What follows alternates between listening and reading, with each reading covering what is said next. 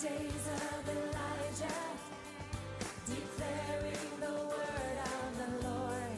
Welcome to Love's Last Call with Evangelist Carol Ann of Agape Light Ministries. Please open your hearts to hear an anointed message that will encourage and empower you to walk in the love and light of God's Word.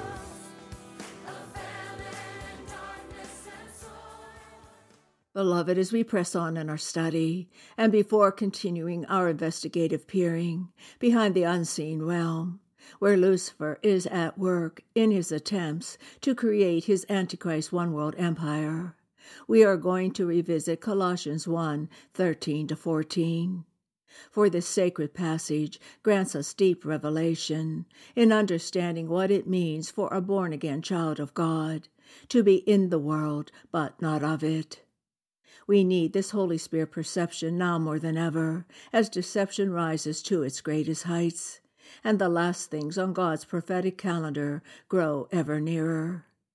And therefore, please allow me to read Colossians 1:13-14, where it is written, "For he delivered us from the domain of darkness, and transferred us to the kingdom of his beloved Son, in whom we have redemption and the forgiveness of sins." The first thing to be noted is that there are two domains that are completely opposed to one another. One is the domain of darkness. The other is the kingdom of God's beloved Son. The Greek word for domain is exousia, and means a place of power and authority. In the Pauline passages where the domain of darkness is addressed, it is defined as the evil powers that oppose. The Greek word for darkness in that same verse is skotos, and means spiritual darkness or the absence of light, implying ignorance or error, sin and misery, and the persons who are found to be in such a state. The shadowy works that are practiced by these lost men and women are always done in obscurity or secrecy. This gives us understanding to the many secret organizations that Lucifer has created to serve him in his clandestine schemes. But for those who have become born again of the Spirit of Jesus Christ our Savior, we have been delivered from this domain of darkness. And to understand the full impact of this new birth miracle, and as we continue in the original language, we will find that the Greek word for delivered is ruomai, which means to draw with force or violence, as to drag out of danger and calamity, and into a life-saving escape.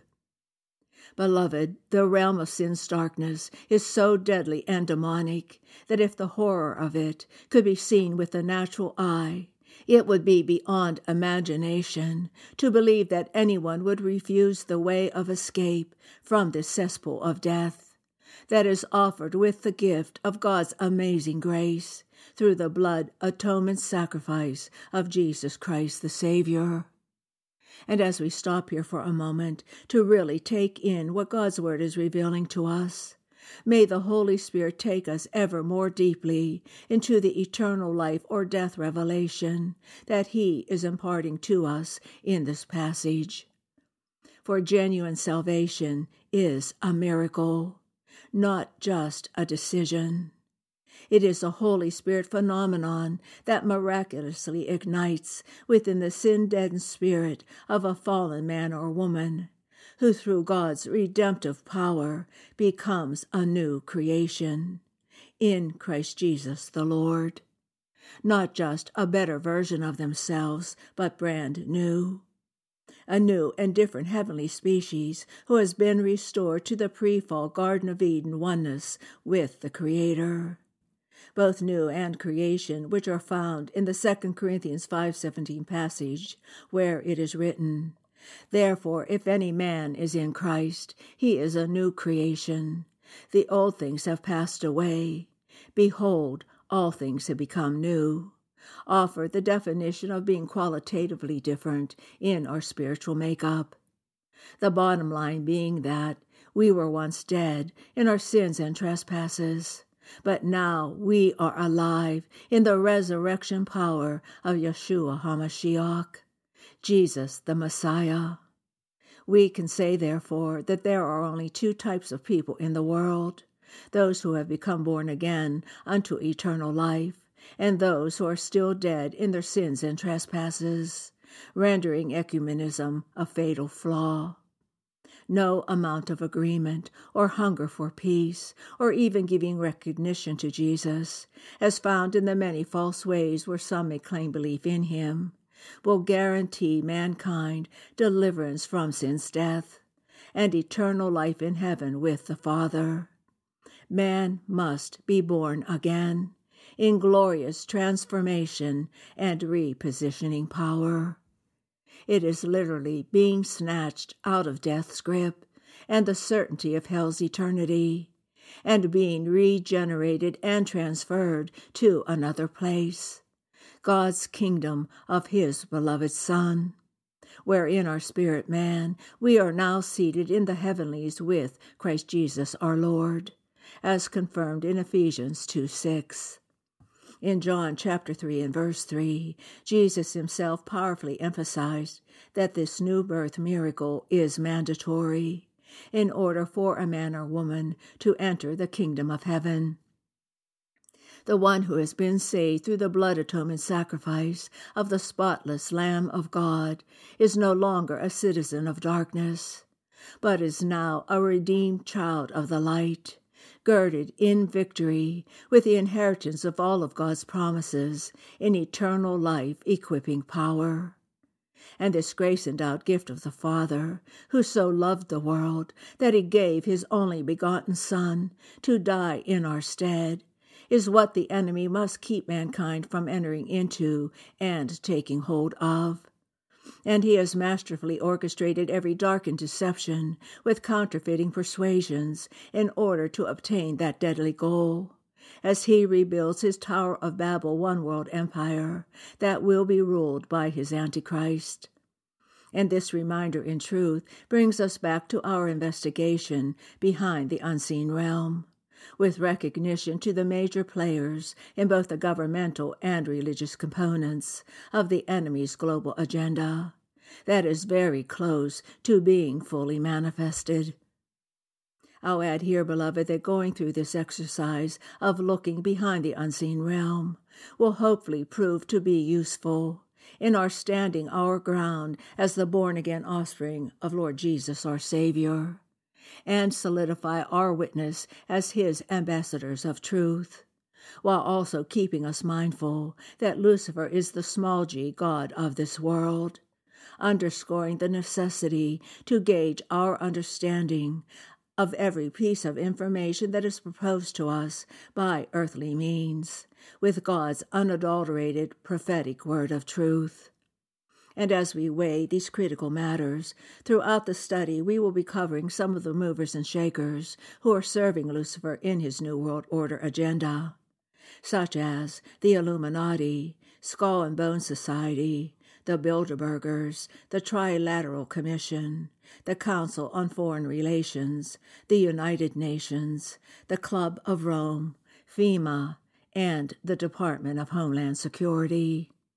But next we will begin by addressing the Luciferian initiation that is woven into the fabric of every secret society and elitist group that has or is playing a major role in Lucifer's satanic global agenda, and which binds them to his nefarious operations, some of which are as old as Lucifer himself. But to bring us up to date with an example of the inner workings of these darkened agents of Lucifer that have culminated from the roots of deception and lying persuasions first uttered in the Garden of Eden, and how they are being presented to the world, while underscoring Lucifer's blasphemous desire to take the Creator's place, we find that the Order of the New Age is an online organization which was founded by top elitists and is supported by world top leaders of every secret society through their demonic networking. Their stated mission is as follows: we are here for taking the first step into the new age of this world, to guide every member of our organization to obtain freedom, wealth, and success with abundance. They go on to say that the order of the New Age is the embodiment of knowledge and power that acknowledges the principle of Lucifer as the light of consciousness. Be it as a god or as a principle, Lucifer has transcended many cultures as the bearer of light, the light which illuminates the consciousness of sapient beings and heightens the senses and awareness to experience higher levels of being. Activate, initiate, illuminate is the path of self-mastery, self-attainment, self-sovereignty, and the illumination of the higher self. What is more absurd and more impious than to attribute the name of Lucifer to the devil, that is, to personified evil? The intellectual Lucifer is the spirit of intelligence and love. It is the paraclete and advocate. It is the Holy Spirit, where the physical Lucifer is the great angel of universal magnetism. And, quote, Beloved, those counterfeited words are so blasphemous that I could hardly repeat them. But it is critical for us to see what prideful, rebellious, and abominable intentions are seething behind the unseen realm of Lucifer, masked in the superficial platitudes that disguise themselves with well-meaning objectives for the people of Earth, such as the World Economic Forum's Great Reset and the UN's 2030 Agenda for Sustainable Development, to name just two. Part of the order of the New Age is the 666 initiation. According to them, and in their words, the structure of 666 initiations, like that of Freemasonry, the Illuminati, and the ancient mystery schools, is based on a staged series of initiations.